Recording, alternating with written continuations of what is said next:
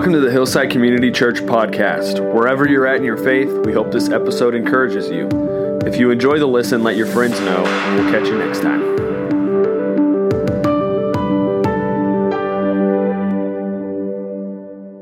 I love this weather. You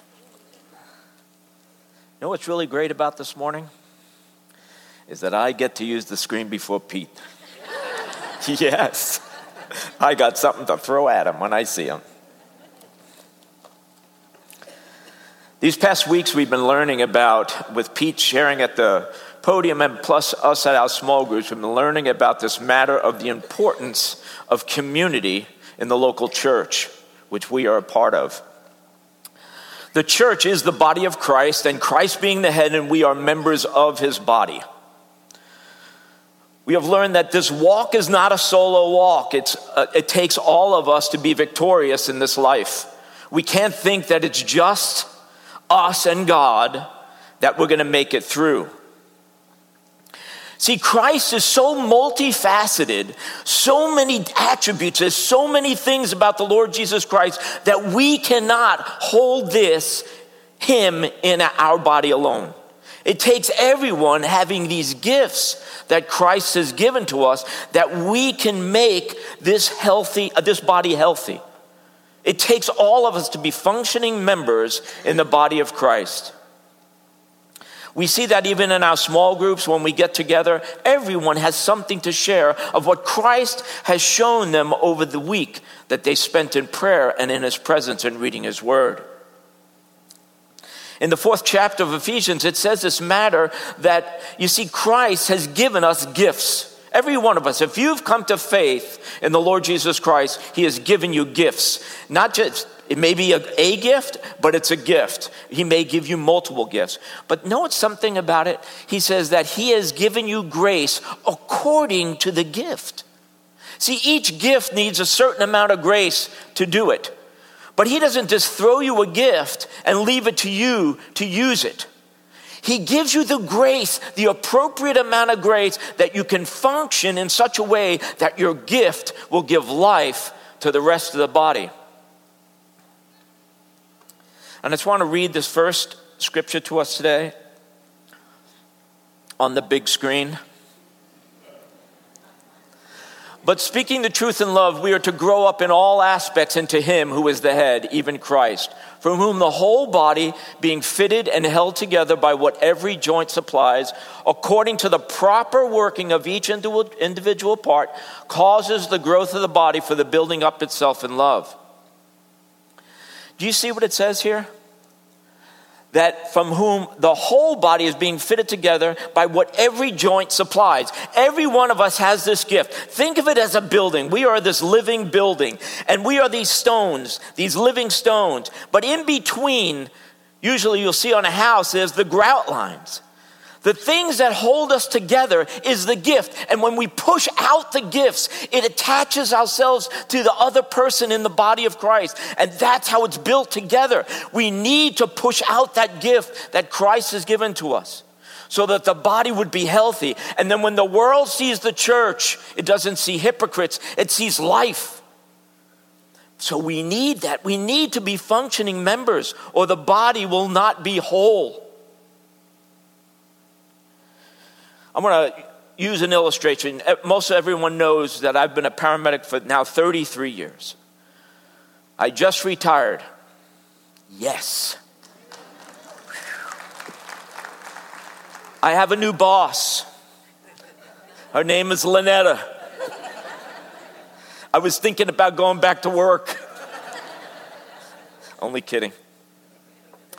But I want to talk about a call I went on. Me and the guys get toned out on a call in the middle of the night. We go to this house where there is this man, a German man, who is visiting his family from Germany. And when we get there, he is laying on the floor. He is sopping wet. He is diaphoretic. We can't even keep the electrodes on his chest. He's complaining of substernal chest pain, shortness of breath. We could tell this cat's in trouble. And we need to start working. So everyone on the team that was with me, we started doing things. Who was putting them on the EKG? Who was starting an IV? Who was giving them morphine, oxygen, nitro, aspirin? Doing all these things to make this guy stay alive. So then we get to the point we're going to put him in the truck and we're going to head to the hospital. As I'm putting the cot inside the ambulance, the cardiac monitor is facing me, and I see that he goes into ventricular fibrillation. That means the heart is just shaking. It's not pumping. I go in there right away. I grab the paddles and I shock him. And he says to me, he wakes up. His heart is beating again. And he says to me, I think I've fallen asleep. I didn't want to say anything, that he was taking the big dirt nap. So now everyone's back in the work mode again. Who's hanging drips? Who's doing all this stuff to keep him alive? Because I don't want him to go into that rhythm again. We pull underneath the eave of the hospital, and sure enough, he goes into V-fib again. Grab the paddle, shock him again. And he says to me the same thing. He says, I keep on falling asleep. And this time I told him, I said, sir, actually your heart had stopped. And you died.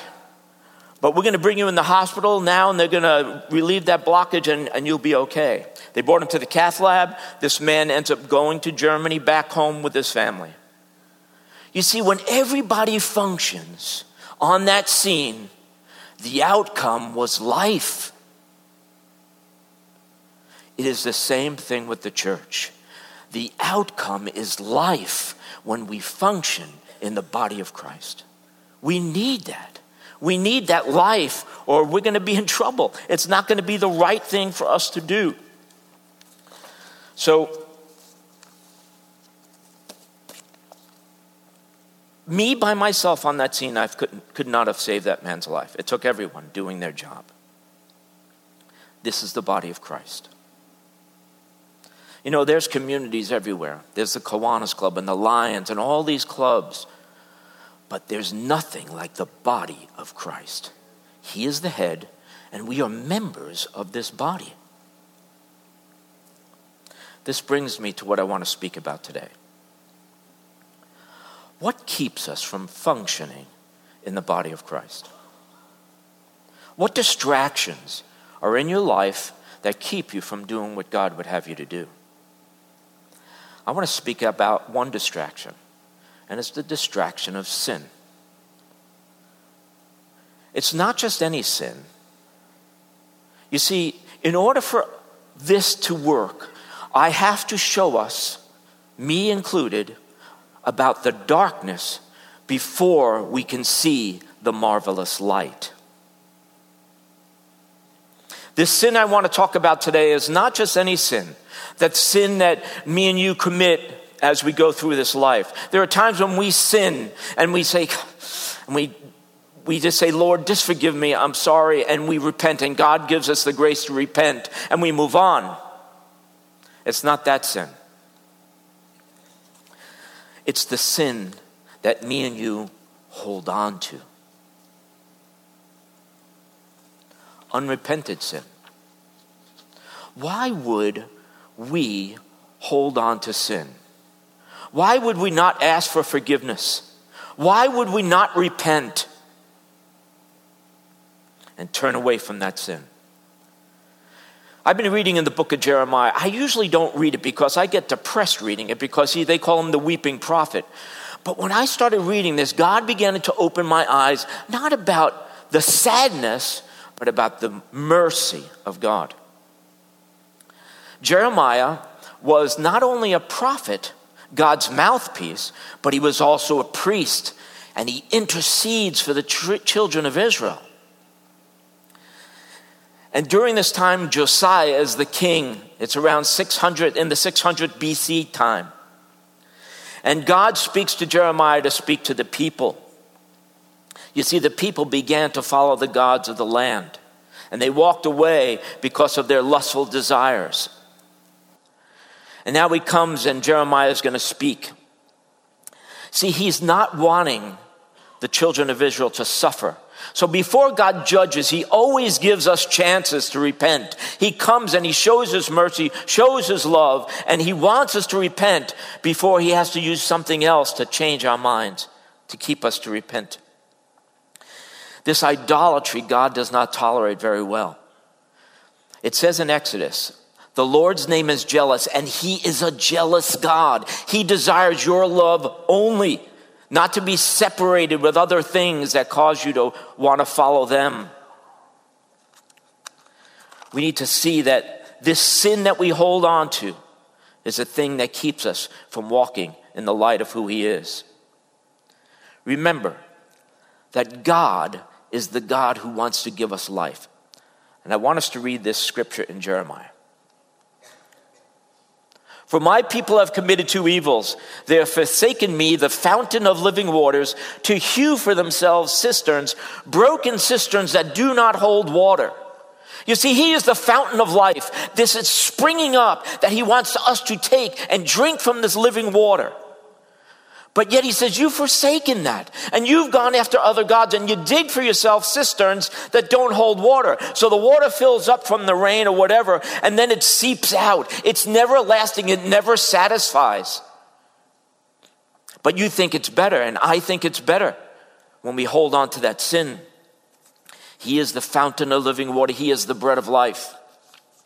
Never satisfied, but those things of the world. Matthew Henry, a theologian, says this: the sin that you hold on to is a darling sin.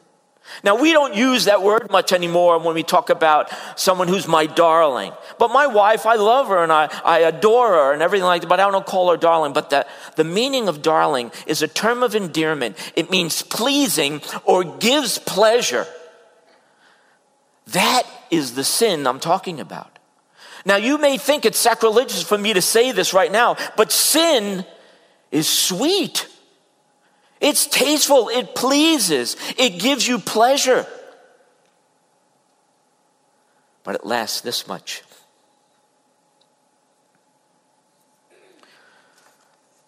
We don't want to give it up. Do we have sin like that in our lives? Do you have a darling sin? What does this sin affect? You see, it doesn't just affect me and you personally.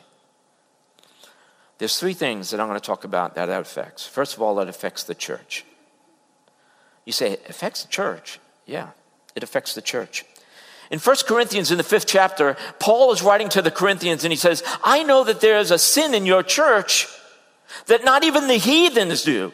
That there's a man who has his father's wife. And you guys in this church are tolerating this because you're saying, oh, we're kind and we don't want to offend. Paul later on says, do you not know that a little leaven leavens the whole lump? If that sin remains, it's going to spread. You know, before I became a paramedic, my family had a restaurant in Florida. Imagine an Italian New Yorker opening up a pizza place. Shocking, isn't it? We made everything from scratch. So when we made our dough, we made 48 pounds of dough at one time. It made 32 pizzas. You know how much yeast I put in there? 2 ounces. It affected the whole 32 pizzas. All 48 pounds were affected by just 2 ounces. In the Old Testament, and in the times of the church, when they used to make sourdough bread, before they cooked the last batch, they took a pinch of that dough and started the new batch. So little of that dough, that yeast, will affect everything.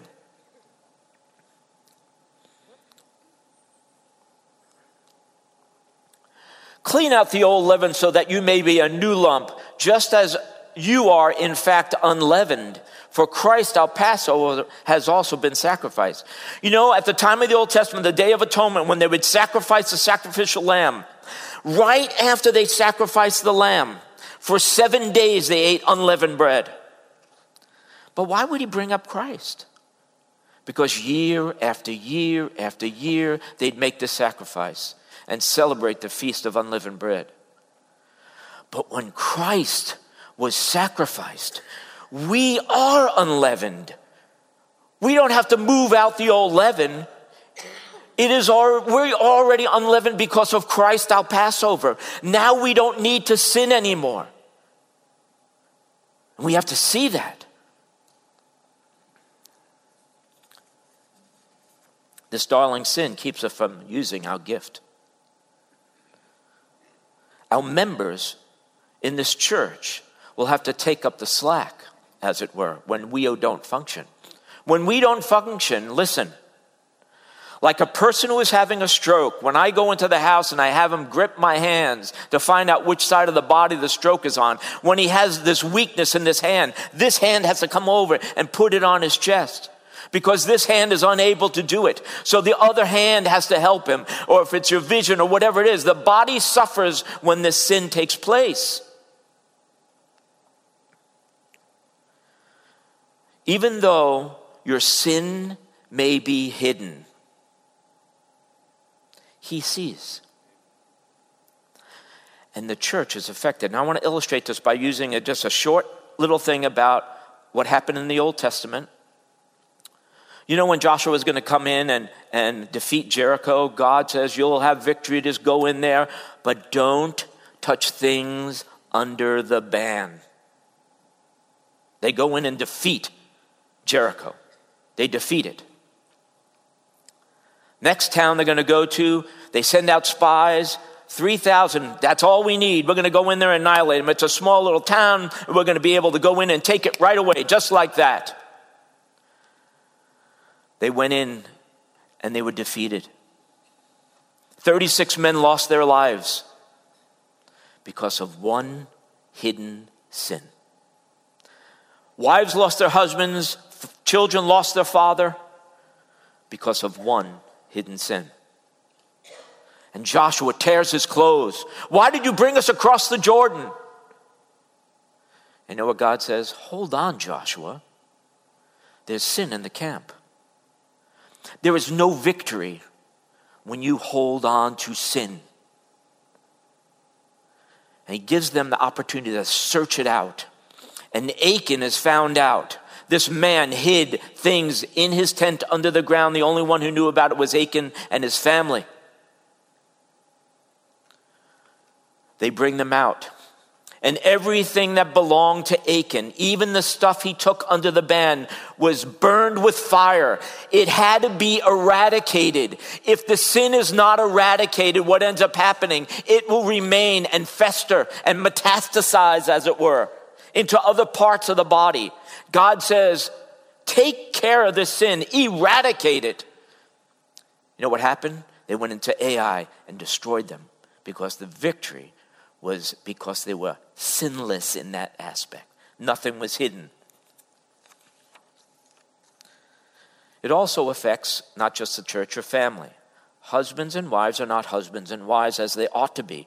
They're not moms and dads as they ought to be, because you are consumed with this thing that you're holding on to. It captures your whole life, everything you're doing, trying to hide it or lying or whatever it may be. It affects who you are as a mom, a dad, a husband, or a wife. Before I read this next chapter in Isaiah, it says this, that they were complaining to God, the children of Israel, and they said, we fast and we pray and you don't answer us. How come you don't hear me? And this is what God says. Behold, the Lord's hand is not so short that it cannot save, nor is his ear so dull that he cannot hear. But your iniquities have made a separation between you and your God, and your sins have hidden his face from you so that he does not answer. Your sin. See, God is able to answer your prayers. He is able to do what is needed in your life. But your sin and my sin has made a separation between me and my God. And he's hidden his face that he does not answer. Sometimes we just say, God is merciful. He is so merciful and loving. It's true. But God is holy. He is righteous. He will not forfeit his righteousness and his holiness for the mercy. God has a perfect balance. His mercy and his righteousness live together in harmony. If you hold on to that sin, his mercy is not going to override his holiness. All he is wanting to do is for you to come back. Come back to him. This is God's heart. He wants fellowship once again. You are still saved, but there's broken fellowship. There's this wall between you and God that it doesn't break through.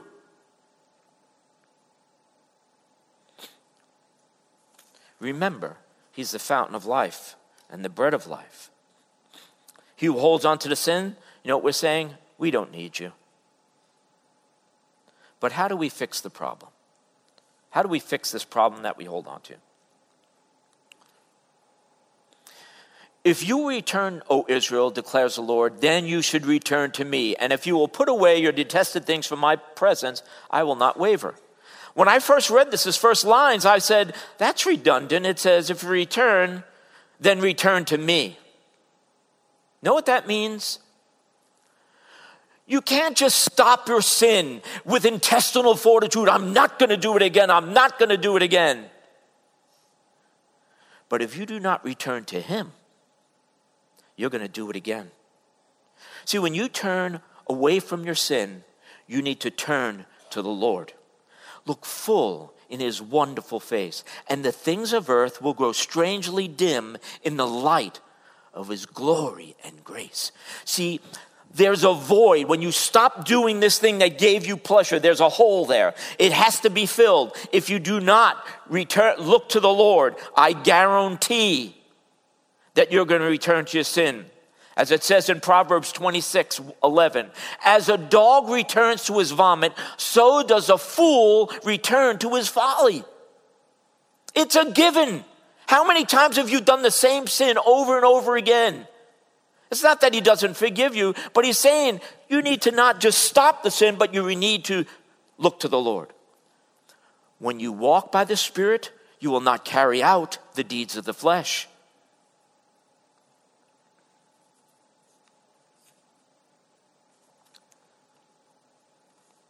That sin needs to be eradicated. And here's this other aspect I want to talk about today. Now, some of these next verses are hard to hear, but we need to hear them. It's sobering.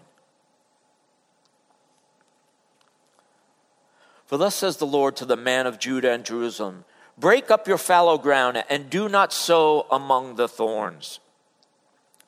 You see, when we came to know Christ as our Savior, and you came to faith in the Lord Jesus Christ, he says he took away your heart of stone and gave you the heart of flesh. That is the field with which he gave you.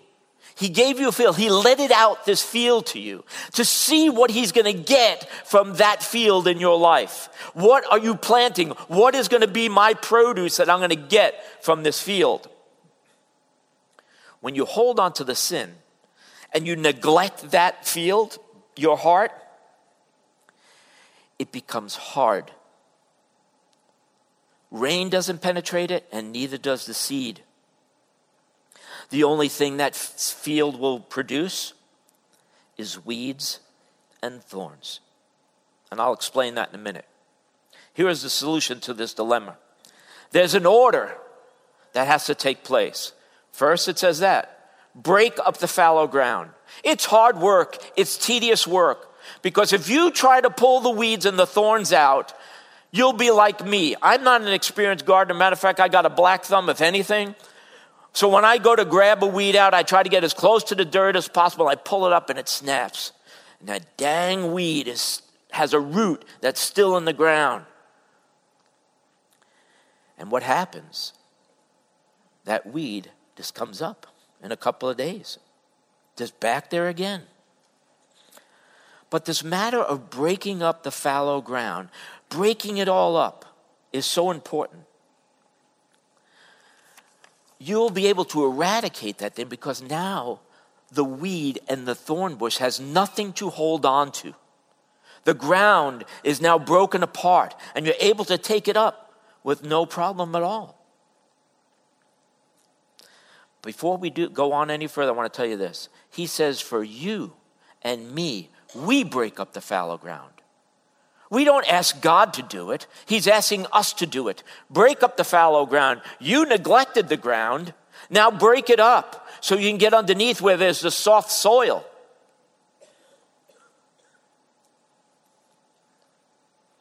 Under that hard shell is that rich soil that God initially gave to us that covers our heart. Listen what it says here.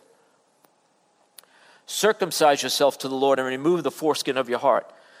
What he is saying is that flesh in you, that lustful flesh, gets in the way of what God is wanting to do. Cut it away. That's the circumcision of our heart. We pull away the flesh and we want to satisfy the Lord with what he has given to us. We break up that fallow ground. You circumcise your heart and remove that flesh. Then after you break up the ground, the roots have nothing to hold on to, like I said. Then the weeds and the thorn bush are able to pull out. And this is something great that God showed me. You know, once you break up the ground, the weeds come out. Guess what? Before, when you tried to take that thorn bush out, it's painful. You get stuck with the thorns. You get poked in the fingers. You know what's under the ground? No thorns. You get to see your sin for what it really is. And you're able to pull it out. And now the thorn bush and the weed is gone. You remember what I said before? It says, do not sow among the thorns. What does it say in Matthew's gospel when the seed was cast out? The ones that fell amongst the thorns choked it out and was not able to have life. That's why you can't keep both at the same time. Once you take that out and the seed goes into that soil, 30, 60, 100-fold will be produced once they're out. John 15:16 says this, you did not choose me, but I chose you and appointed you that you would go and bear much fruit. Here's what Matthew Henry says about this, about having the weeds and seeds sitting together.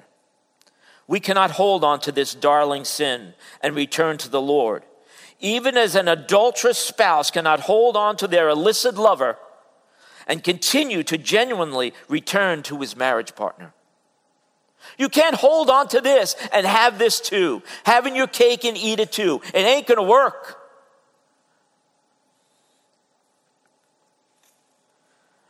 But if we do not take care of this and listen to God's crying out to us today, there's something that will happen. And this is the difficult part of this sermon. It's dangerous. It is dangerous to hold on to the sin.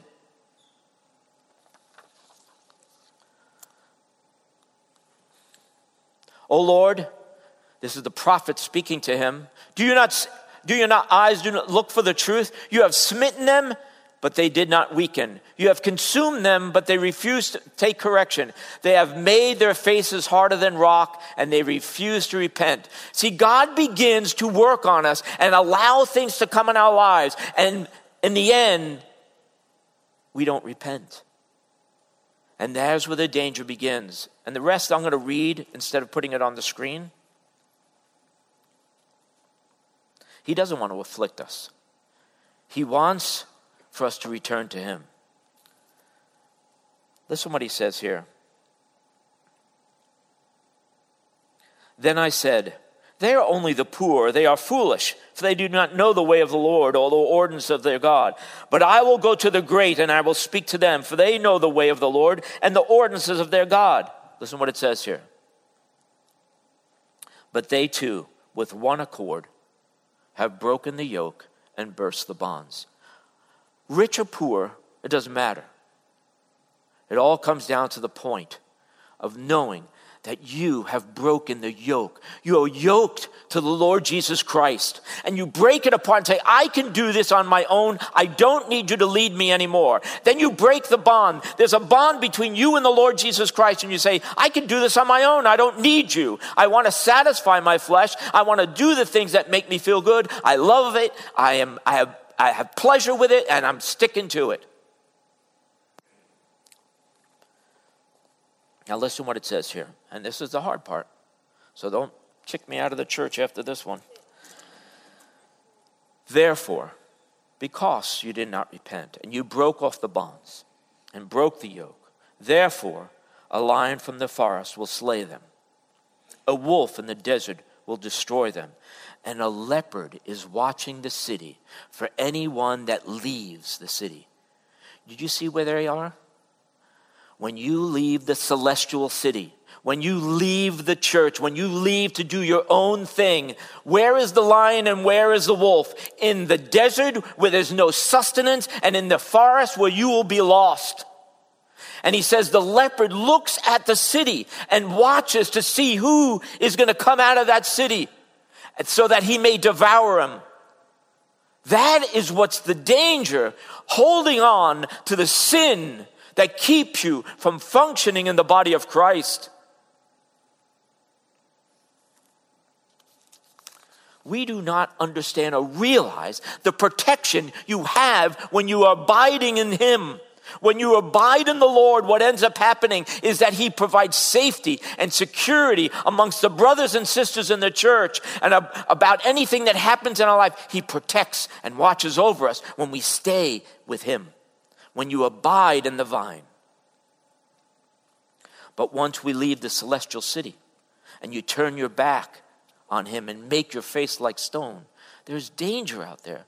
But here's the thing. The whole thing comes down to one thing.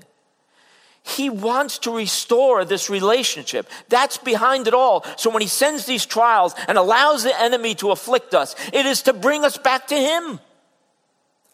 That's what it's all about, is because of his great love and mercy towards you. Restoration comes from the Lord. The breaking up the fallow ground first is your repentance. That is your repentance. You're breaking it up and say, I'm not going to do it anymore. I'm going to break up the fallow ground. I'm going to pull the weeds and I'm going to pull the thorns. Restoration begins. You ever see those shows on TV where they restore a house? The house was in ill repair, neglected, and these people come in and those people, the Gaines people, made a lot of money by fixing up those houses, right? But you know what the amazing thing about it is? When you go back to that house, they're surprised at what the house looks like. There's no more holes in the drywall. The pipes aren't leaking, and the roof doesn't leak. You don't even remember seeing that anymore because you are living now in the restorative work of the Lord. Not that we forget, but we don't see it anymore. Sometimes when we remember those things, it keeps us sober, that we don't want to do that again.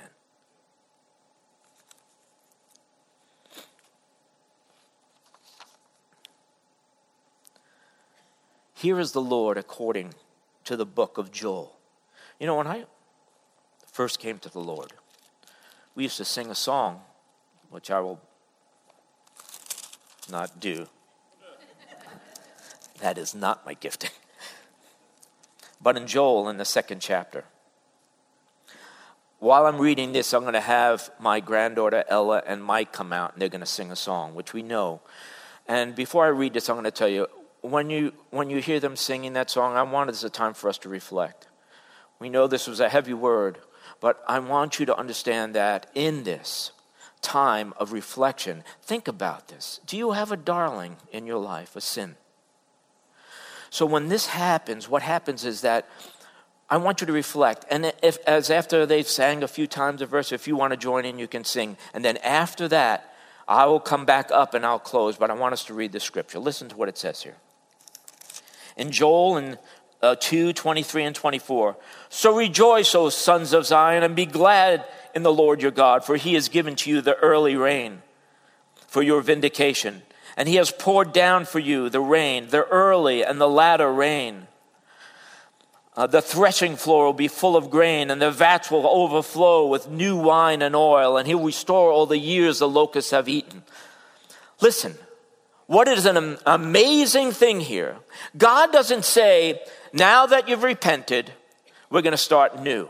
You know what God does? When you turned away from God and walked away from him, all the blessings, all the revelations, all the truth, all the joy that you were supposed to be given, but because of your sin you didn't and God held it back, he takes them and holds on to them and stores them up and holds them for you.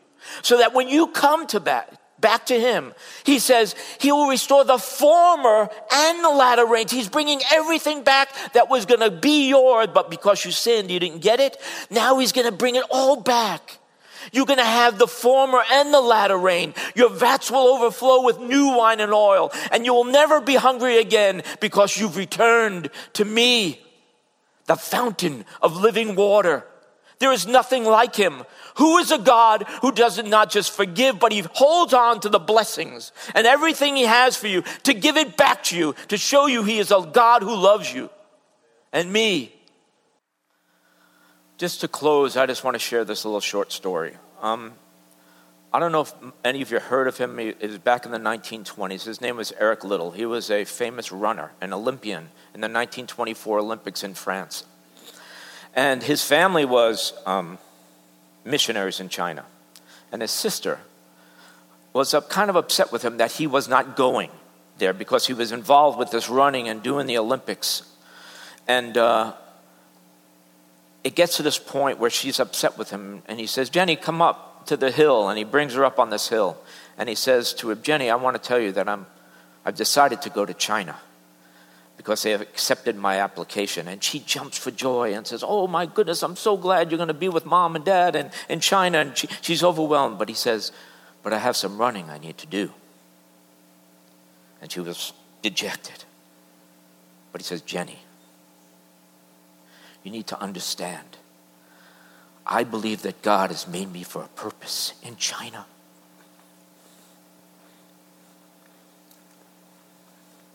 He says, but he has also made me fast. And when I run, I feel his pleasure. Excuse me.